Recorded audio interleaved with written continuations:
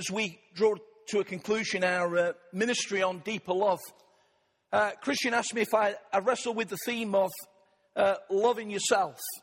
And I'd really encourage you to listen carefully this morning, because there's a danger that the message could get misinterpreted or misunderstood, and I really don't want us to do that. But I really want us to find a balance, in the sense that as we've enjoyed some wonderful Sunday mornings recently, in terms of reaching out, the great community impact last week, we talked about loving God, we've talked about loving each other more deeply, and we need to. We've reminded ourselves of the increased importance of loving community, loving world, loving the unloved, loving those that seem disenfranchised from the very reality of life. All those things are massively important. The reality is that, going back to ministry that we've heard in recent months, you'll put a lid on all of that if you don't actually learn to love yourself. So there's 3 verses that I think is going to go up on the screen this morning. The first one from Genesis. There we go. So God created mankind in his own image. In the image of God he created them. Male and female he created them. Romans chapter 12 and verse 3. For by the grace given me, I say to every one of you, do not think of yourself more highly than you ought, but rather think of yourself with sober judgment, in accordance with the faith that God has distributed to you. And the final one from Ephesians chapter 5. In the same way, husbands ought to love their wives as their own bodies. He who loves his wife loves himself.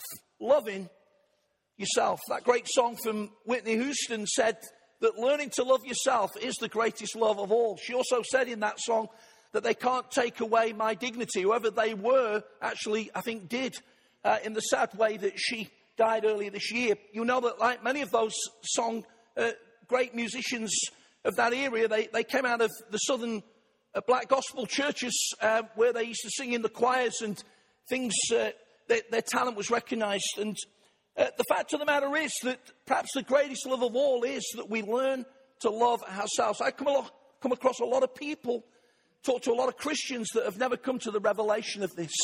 I want to understand this morning that this is not a self-help talk. It's not about ticking boxes. It's not about information. But you realise as we come towards the end of the message, it's about revelation. It's not about this morning, it's not a counselling talk. We've got some counsellors, trained counsellors in this church. And we've got some people that are very adept in that area. And it's increasingly a skill that people respond to. But this is not that this morning. This is a ministry of the word. This is a word from God to us that hopefully, by God's grace, will impact our hearts. But if the journey of deeper love is to impact all of us, then we must appropriate what God wants to say to us this morning also. In Romans chapter 12, verse 3 that was on the screen, Peterson said in the message, the only accurate way to understand ourselves is by what God is and by what he does for us, not by what we are and what we do for him. Here's the truth, friends, that carefully and clearly this morning, we need to see a revelation of ourselves out of a revelation of how we see God. And many people impose a revelation on themselves by confessing a God that actually is not the God of the Bible. Their God has been impacted perhaps through their journey. Their God has been impacted by their background. Their God has been impacted by their upbringing, and they place all those things upon God. And then they find themselves by that God. And God wants us to break free. He wants us to see God in who he really is, and he wants us then to see who we are in the light of who God really, really is. And I want to strike the balance this morning of all of that as God helps us and ministers to us. In Genesis chapter 1 and verse 27, it tells us that we were created in God's image. Lots of people don't believe that, and I'll come to that in a moment. But here's the truth of the Word of God, that you and I were created special and unique. We're the only creation and creatures on the planet, friends, that have an ability to have an intimacy with God in worship, in prayer, in fellowship and communion. The things that we've enjoyed this morning as the band have led us in worship, as we've reached out to the Lord, as people have been prayed for, are utterly unique to the human race. And friends, we recognize that we live in a world that doesn't accept what is known as that worldview. Here's the worldview that's prevalent in the world today. It's a worldview that relates around people. It's a worldview that makes man king. It's a worldview, if you like, that's humanistic. He says this. He says that we're the product of a random act. Call it what you want. The Big Bang. Boof. There was nothing, now there's something. That's what we're the product of. Or we've emerged from the animal kingdom. And we've just evolved into what we are now. The worldview. The worldview then takes us to the fact that there's no accountability to our higher being because we're in charge. So we behave how we want, we do as we want, we say what we want, and we please ourselves for the rest of our life. That worldview also says that actually we'd like to seek to ensure that this world lasts a little bit longer. And so through ecology and conservation, many people are committed to that, but they know they can't fix it. See, whenever you think about climate change and global warming, yes, you know, the reality is, friends, it's in danger of becoming the new opiate of the masses. See, when people stop believing in God, they don't believe in nothing, they believe in anything. And actually, there's a great move in the world environmentally to try and sustain this world, although people know that they can't fix it. And God's had a bit of a laugh anyway by sending us a normal summer, which means it's rained every day for the last 3 months. And it's a bigger issue. The bigger issue is that people have taken their eyes off the living God and said, we're in charge. We rule this planet. We're the ones that know what needs to happen. And we get lots of isms out of this. Lots of isms. For instance, we get relativism. It's the underlying principle of the society that we live in, which is often defined as a postmodern culture. The postmodern culture says that relativism is there's no absolutes. You can't have a bloke called Phil Pye standing up in Arena Church on Sunday morning saying this is the word of the Lord, because we don't know whether it is the word of the Lord. We can't come to any sense of absolutes in our life. In fact, the only thing that people are sure about in this day is that they're not sure about anything. And you'll come across all those people. Another ism that comes out of that worldview is atheism. How many of us have been confronted increasingly with people at work and in our social environment say, oh, don't talk to me about God, I'm an atheist. Not sure that some of them have really understood that. But here's the truth. The upsurge of atheism, aggressive atheism, is increasing in a secular humanistic society that says that they're in charge. We see around us, friends, that when people take hold of that worldview, they run to materialism. I'm not going to take any cheap shots about the banks today. Suffice to say, friends, that a modern world needs a bank system that works with integrity and fairness. But you've seen this week that when people say that all it matters about is me and me making lots of money, the corruption that becomes endemic within a society that wants to make money quick. See, money is a root of all evil. And I want to tell you, friends, that God's blowing on it. That's why it's all coming out. God's had enough of people behaving in those ways. He's absolutely blowing on it. We reap what we sow. Another ism, friends, is the ism of the hedonism. Hedonism comes from a Greek word, and it really means let's eat, drink, and be merry because tomorrow we die. I'll come back to that a little bit later. Another ism that we come across in our life is syncretism. In other words, you can't just say there's one God. We can mix and match. We can have a little bit of Christianity. We can have a little bit of Zen Buddhism. We can have a little bit of New Age. We can have a little bit of this and a little bit of that. And all comes together in a nice mix that suits me. And so we could go on. But there's another worldview, friends. It's a worldview that's rooted in the Word of God. And it's a worldview that we increasingly come to as followers of Jesus Christ. It says this. He says that we're God's creation. That He's made us unique. That we're special and blessed. And that we are created to rule and have dominion in this world. To take responsibility for the world in which we live. We're created to have a relationship with God and with fellow man. That worldview tells us that sin caused a separation. It's an unpopular word, but the Bible talks about it. It talks about missing the mark. He brought creation under a curse. And that worldview says that God has redeemed us. He's paid the price through His Son Jesus' sacrifice upon the cross. And that if we'll come to Him and repent of all the things that we've done wrong and turn around and change your mind that leads to a change of action and become devoted followers of Jesus Christ, we will actually live in the primary purpose that God has called us to. And there is a day coming, friends, when God will restore all of creation to its former state. He's a restoring God. And He'll bring it back, friends, to all that He intended it to be. We live in the middle at the moment. And some of the issues that we face, and some of the things that we have to go through, and some of the things that we need to be prayed for, because we're going through that in between. And I want to encourage us today, friends, to recognize that in loving yourself, it's not about yourself. It's not about you being king, but it's about you coming to a submissive place of recognizing that God is over all. But if you come to that place, actually it really does position you to be all that God's called you to be. See, what I'm trying to say this morning is that we can be overly taken up with ourselves. In Greek mythology, there was a young man called Narcissus. He was a beautiful young man that became so obsessed with his image that he used to spend hour after hour, day after day, staring at his reflection in the water pool. He went completely in on himself. Narcissism is a word within our dictionary. It means, friends, that we become self-infatuated. It means that we are indifferent to the criticisms, constructively, and advice of other people. It means that we have a presumption of special favours. It means that we've always got to have our own way. How many people do we find that live like that in these days? Totally taken up with themselves. But the other danger, and this is particularly true to Christians, is that we can also be overly down on ourselves. You see, the Bible, in terms of our discipleship journey, calls us to deny ourselves, take up our cross, and follow us. But denial of ourselves is not dislike of ourselves. And this is where often the spiritual battle rages. And many people, friends, live out a dislike of themselves in all sorts of expressions. Hear me this morning. Please hear me carefully, because I'm not trying to make any trite comment here or bring any condemnation on anybody. But often eating disorders come out of a dislike of self, whatever extreme that runs to.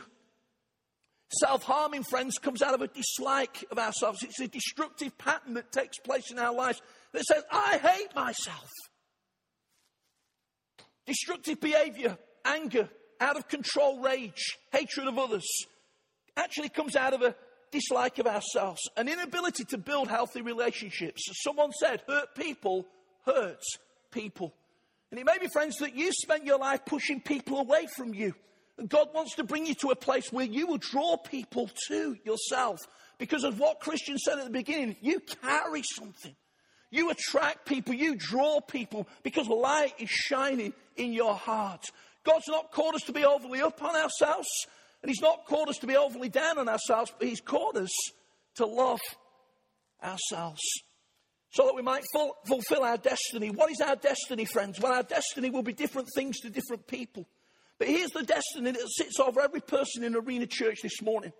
The destiny is that you can become all that God intended you to be on the earth while He gives you breath. That is the destiny of God over your life. For some, it will be on a platform preaching and leading worship.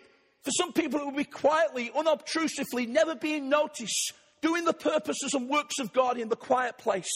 But the destiny of God over every life today is to be all that God intended you to be. And if you've bought into the lie that there's no destiny on your life, you need to be set free this morning, because there is. There is a destiny over your life. Young people, there is a destiny over your life. People today, there is a destiny over your life. You might say, well, it's passed me by. I'm retired. I'm finished. You're not finished. You are not finished. Older people in our church, we love you. We often say we love the kids, but we love the older people in Arena Church. We love the wisdom that you bring. We love the spirit that you bring. We love the counsel that you bring. We love the example that you bring. We love the consistency to the house that you bring. And the intended purpose of you being on the earth is still to be fulfilled. And God calls us to rise to what He's called us to be. I want to briefly give you 5 things this morning that will encourage us, inspire us to love ourselves. Number 1, we love ourselves because we're unique. Psalm 139 says that we are fearfully and wonderfully made. And all our days have been written in the book. We are fearfully and wonderfully made. Someone says, be assured, you are quite extraordinary. You are different. There is no single being in the whole universe exactly like you. Isn't that incredible? It's to be celebrated. I know sometimes I've spoken to people that are identical twins. Interestingly, sometimes they find it difficult to find their identity. It tends to rub off on each other. But the reality is there are uniquenesses about you. You. Thank God not everybody's like me. And thank God not everybody's like you. But you're unique, you're special, you're loved, you're blessed, you're fearfully and wonderfully made. You're to be celebrated. You've got something to contribute, and God wants you to begin to believe it. We need to love ourselves, secondly, friends, because we have a capacity to know God. It reflects itself in relationship. You see, when you become a Christian, you realize that that relationship had been destroyed, it had been ruined, it had pushed you away from God. And what a day, friends, when we came to Jesus Christ. Maybe as a young boy or a young girl, maybe 40, 50, 60 years into the journey, lots of baggage, lots of things we wish we'd never done, but all washed away when we came to Jesus and found a relationship of acceptance with him. The finished work on the cross says it's a finished work over you. You are restored to your rightful place of being a child of God. It speaks about communion. And there's a sense this morning, as Pete led us so well, in communion, that reminds us again of our relationship with the Lord, our communion with God. We can commune in worship and praise and prayer. We can commune by hearing God's voice. All the privileges of a relationship and a communion and a depth with God are ours. And it speaks about identity. In Romans chapter 8, verses 15 to 16, it says that you've not been given the spirit of fear, but you've been given the spirit of sonship or adoption, by which we cry, Abba, Father. There's an identity, friends, in Jesus. There's an identity for us to be all that he's called us to be. By knowing what he is, you can understand who you are. And he brings us to a family environment, a sense of belonging. What's the name of that TV program on the telly with Nicky Campbell when he gets these people together that have been estranged from the parents for years and years? And anybody? I don't know. Thank you. Long Lost Family. Some of you may have watched it. But often these people are in their 30s, 40s, 50s, even 60s. For whatever reason, they've been estranged from their birth parent, their birth father, birth mother. And by a series of circumstances, I understand it's television as well, they come back together. Sharon says to me recently, she says, these people are very rarely angry. Very rarely angry. There's just a great sense of coming together. There's a sense of finding their identity by meeting the person that actually brought them into this world. And I want to say today, friends, that that's where God wants us to be. You see, there was a time when we were estranged. There was a time when we were afar off. But the old song says, I was lost, but Jesus found me. He found the sheep that went astray. He threw his loving arms around me and he drew me back into the way. You see, your identity today is not by what people say to you. I'll come to that in a moment. But it's by what you are in God. And you can love yourself because he does. Thirdly, we can love ourselves because we are called to a special relationship. It's called being the bride of Christ. And in the third reading this morning, we were encouraged as husbands to love our wives even as we love ourselves. The bride of Christ. I want to tell you, friends, that God loves the bride. It's called the church. He's preparing a beautiful bride for an incredible feast. It's going to be amazing. It's going to be absolutely incredible. And Jesus Christ loves the bride. He loves the church. I was listening to somebody recently and says when every empire has come and gone, friends, over the history of time, the church are going to remain. When people of great renown and invention and ability have come and gone, the church is going to remain. When people have pitched up at our great capital city in a few weeks' time to achieve sporting immortality, they're going to actually go one day, but the church is going to remain. If Jesus tarries, friends, in 1,000 years, here's a prophecy. The church is still going to be around. He's going to keep growing because Jesus says that he will build his church. And I get a little bit tired, friends, of people that want to take pot shots at the church. I really do. I was speaking to somebody over coffee this week. He said, I've read a new book. And he gave me the title. I said to him, if that's 200 pages that are going to bag the church, you can keep the book to yourself. I'm not interested. I want to read what the Bible says about the church. And the Bible says about the church that we're the bride of Christ, that he's brought us into a special relationship with himself. I've heard lots of people say, well, I can be a Christian without going to church. There's another element of truth about that, but why would you want to be? Why would you want to isolate yourself? You see, God's called us to be sheep, and sheep are flock animals. They love to come together. You are not called to live this life on your own. You are not called, friends, to abdicate from pitching up to something that is the very heart of God. You are not called to come and draw yourself away from something that Jesus gave himself for.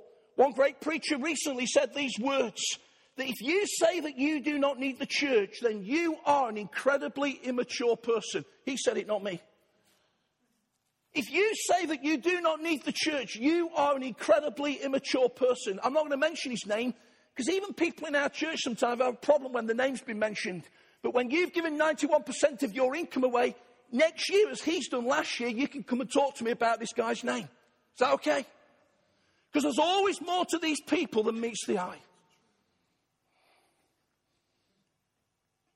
Charles Swindoll says, we the church so often forget who we are. We are the bride of Christ.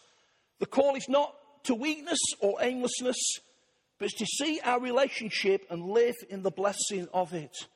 You've often heard Christians say, God loves the church, and I love the church. And friends, we know that the church gets it wrong at times. And when it gets it wrong, it needs to say sorry. We know that sometimes we'll get it wrong, and we'll be quick, where possible, to say sorry. But I want to tell you that we love the church.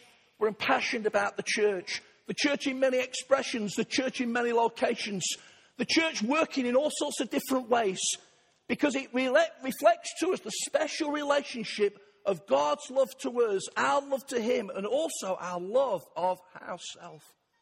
Number 4, we can love ourselves because we're not defined by our context. In Jonah chapter 2, you can't get into a worse place than being in the depth of a great fish, a whale, if you like. Some debate about whether it was a whale, but it was certainly a great fish. Right in the depths of the great fish. I understand that Jonah was there because he disobeyed God. But there's always a way back to God, friends. There's always a heart to God. In fact, Jonah probably didn't love himself very much in that particular moment, but he called out to God, and God met with him. I don't care where you've been. I don't care where you are not defined by your context. Joshua Bell is a celebrated violinist who enjoys great acclaim with the Boston Symphony Orchestra. And one day, just as a little bit of a sort of exercise, he went down into the metro substations of the States. He was on YouTube and he began to play. And the truth was that lots of people wandered by. They didn't even recognize it was Joshua Bell. One of the great violinists of the world. They just wandered by because they defined him by his context. But he didn't. He didn't. We still get people sometimes trying to define us by our context, Christian and me, or the leaders. We refuse to let it happen, friends. We refuse to let it happen. Don't be defined by the context of this town or this M1 corridor, because this is an amazing place that is set fair for a move of God in an amazing way that we've never seen before. We just need to press into it. And then when God does it, friends, people say, how did it happen there? Because of God.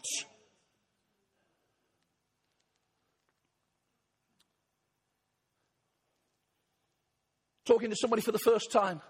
Hi, John. Hi, your name's Phil. Next question. So what do you do for a living? And sometimes it's very interesting to hear what people do for a living. But if you're unemployed today and you're looking for a job, God still loves you and you need to love yourself. If you've been made redundant and it's wrecked your life, and you're just trying to find a fresh season in your life, God loves you and you need to love yourself. If you're sick today and you believe in God for a touch of God in healing, and it means that it's difficult for you to do some of the things that you'd like to do, you need to know that God loves you and you need to love yourself. If you're retired today, then you need to realize, friends, that God loves you and you need to love yourself. You see, we are not defined by our context. We're defined by the love of God. And when we understand that we're defined by the love of God, we increasingly love ourselves. Sometimes we can even go through the stuff, friends, that was sought to be put on Job in the Old Testament. When we go through difficult times, say, well, it must be me. It must be my fault. I must have done something wrong. That could be the case sometimes, but often it's not. It's just the seasons of life. It's just something that you're going through. Here's the truth. You're going to go through it. Interestingly, this morning, Pete was encouraging us to run the race. And the devotional readings for July in Arena Church of Hebrews, it's the whole thing of not pulling back, but of pressing forward, of keeping our eyes on Jesus, of running the race that he's called us to. Number 5, friends, we can love ourselves because we can triumph over the enemy. The first part of John chapter 10 says, the thief comes to steal and to kill and to destroy. The second part of the verse says that I am come that you might have life and have it in all of its fullness. That literally means, friends, that we can have a taste of the life of the age to come, and we can have it more abundantly. We can have it in all of its fullness. You see, the comments, the attitudes, the conversations, the decisions that have been laid upon you, that seek to inhibit you, that seek to impair you, that seek to intimidate you, that seek to bring you to a place of inferiority, carry nothing in the life that Jesus Christ has brought you to. You need to stop living there. You need to stop receiving it. You need to stop drawing on the juices of it. And you need to realize this morning that you can triumph over the enemy, because Jesus Christ has come to a place in you where you can know life, life of the age to come, and that life more abundantly. The celebrated author Philip Yancey says there is nothing we can do to make God love us more, and there's nothing we can do to make God love us less. He loves us, he loves us, he loves us, he loves us. Van Shaw says that God loves us not that we might try and become, but so that we can. Not trying to get to God, friends. He loves us, he loves us, he loves us, he loves us. And when you understand the deeper love of God, when you understand that the overwhelming love of God comes to you again and again, God wants you to come to a revelation this morning that it's okay to love yourself. Okay to love yourself, to enter into all that God's got for you. Isaiah 49:16 in the Message says, I'll never forget you. Never. Look, I've written your name on the palms of my hands. It's not a call this morning to arrogance. I hope you heard me. But it's not a call also to subservience. God likes us. He loves us. He's proud of us. And we need to live in the revelation of that. And as we close, I just want to make one or two comments that just felt led on my heart. Because it's interesting this morning that without any sense of collusion, Christian got up on the back of the team, doing a great job in leading us to the heart of the Lord, and talked about the presence of God. Then Andy got up to give the notices and talked about there's no place like the presence of God. And maybe this morning that you found it difficult at times to love yourself. Maybe some great shame. Maybe some things. Maybe you've been a Christian 5, 10, 15, 20, 25 years into the journey. But this is a real sticking point. It's a revelation, friends. It may be that in past life, and even in terms of your spiritual journey, there's times when you've lived carelessly because you don't love yourself, and aimlessly, and even promiscuously, to try and prove the love of other people. You think that's the way to do it. It's not. It may be that you've lived selfishly and rebelliously. It may be that you've lived angrily and even cynically. And cynicism, friends, is the antidote to faith. And these things carry in your hearts. But God brings you to a place of wholeness today. And wholeness is living with integrity. Interestingly, that we've just celebrated the 100th year of the Titanic hitting the iceberg. Great ship. Was going to win the blue ribbon to cross the Atlantic. And the interesting thing about the Titanic was it was the first ship that was put into compartments. In other words, the designer said, well, if something happens to one part of the ship, it won't impact the rest. It doesn't work like that. And sometimes we live our life in compartments. We sort of do this and we do that and we do the other. The reality is that we can't live like that, because God wants to touch the whole. He wants to impact the whole. He wants to impact the whole. And he calls us to wholeness this morning, friends. And there were two words laid on my heart in the call to wholeness. The first was process. It is a discipleship journey. It's a decision. If I can put it this way, friends, it's a cold decision. It's a deliberate decision. As one of my friends recently said, in terms of defining discipleship, it is a commitment to a process towards Christ-likeness. It's a journey. If you'll commit to it, God's going to bring you short sometimes. He's going to correct you. He's going to challenge you. He's going to shape you. It's a process. The process of our decisions, our changes, our repentance, our priorities. A process to increasing understanding that we can love ourselves because God does. But here's the second thought. It's not only a process, it's a crisis. And when I mean a crisis, I'm not on about something gone wrong. I'm trying to illustrate this morning, friends, that the deeper love engagement with God comes about by a confrontation with his presence. I don't even know if I can define it. But David in the Psalms, when he realized that he let God down, when he loved himself by going in on himself, when he revolved around everything that was himself, and where God came to him afresh, he said, cast me not away from your presence. Your presence. And I just felt a real burden on my heart, friends, as we draw this Sunday morning service to a close, to encourage Arena Church, maybe for the first time for some of you, not only to commit to the process of being a devoted follower of Jesus, but to pitch up to a crisis, a confrontation with his presence. Here's the journey of a preacher. I went to bed last night about 11:15. About 10 to 12, I thought, I've got to get downstairs and write these stuff on the presence of God. What does it mean, friends, to be confronted with the presence of God? Well, often being confronted with the presence of God is emotional. It's emotional. Blokes don't like that particularly. The presence of God is disarming. It strips away everything that we are. It puts all the pretenses to flight. And it just isn't God. The presence of God is detoxifying. I felt strong in my heart, friends, this morning that there are people in Arena Church and you carry some poisons in your inner being for a long time. And God says, today's the day to connect with me, to just be detoxified, to get rid of that stuff that stirs away in your heart, that stops you loving yourself. And we could go on those, but I'll trust the Spirit of God to apply it to us. The Spirit of God, friends, takes, in terms of his presence, takes control away from us. And people hate that. People hate it. A confrontation with the presence of God, friends, is searching. The psalmist says, search my heart, O Lord, and know my thoughts. See if there be any wicked way in me. You know, the more you allow yourself to be confronted with the presence of God, the more you realize that holiness is still a journey to go on. Sometimes we feel that we've nailed it. We've got it all sorted out. And then we're confronted with the searching presence of God. And he begins to speak about motive. Begins to speak about attitude. Begins to speak about why we do certain things. We have to come again and again and again to say, God, it's all about you. The presence of God is overwhelming, and the presence of God is empowering. Friends, as we come to a conclusion this morning, reminding ourselves that his love never fails, it never gives up. It never runs out on me. The deeper, amazing love of God. Yes, a love in our hearts to love him back. A love in our hearts to love each other more deeply. And we really, really want to do that. We want to be an authentic community of believers in Arena so that other people can look on and say, see how they love one another. A love to our community that's often battered and bruised and bowed down with the love of God.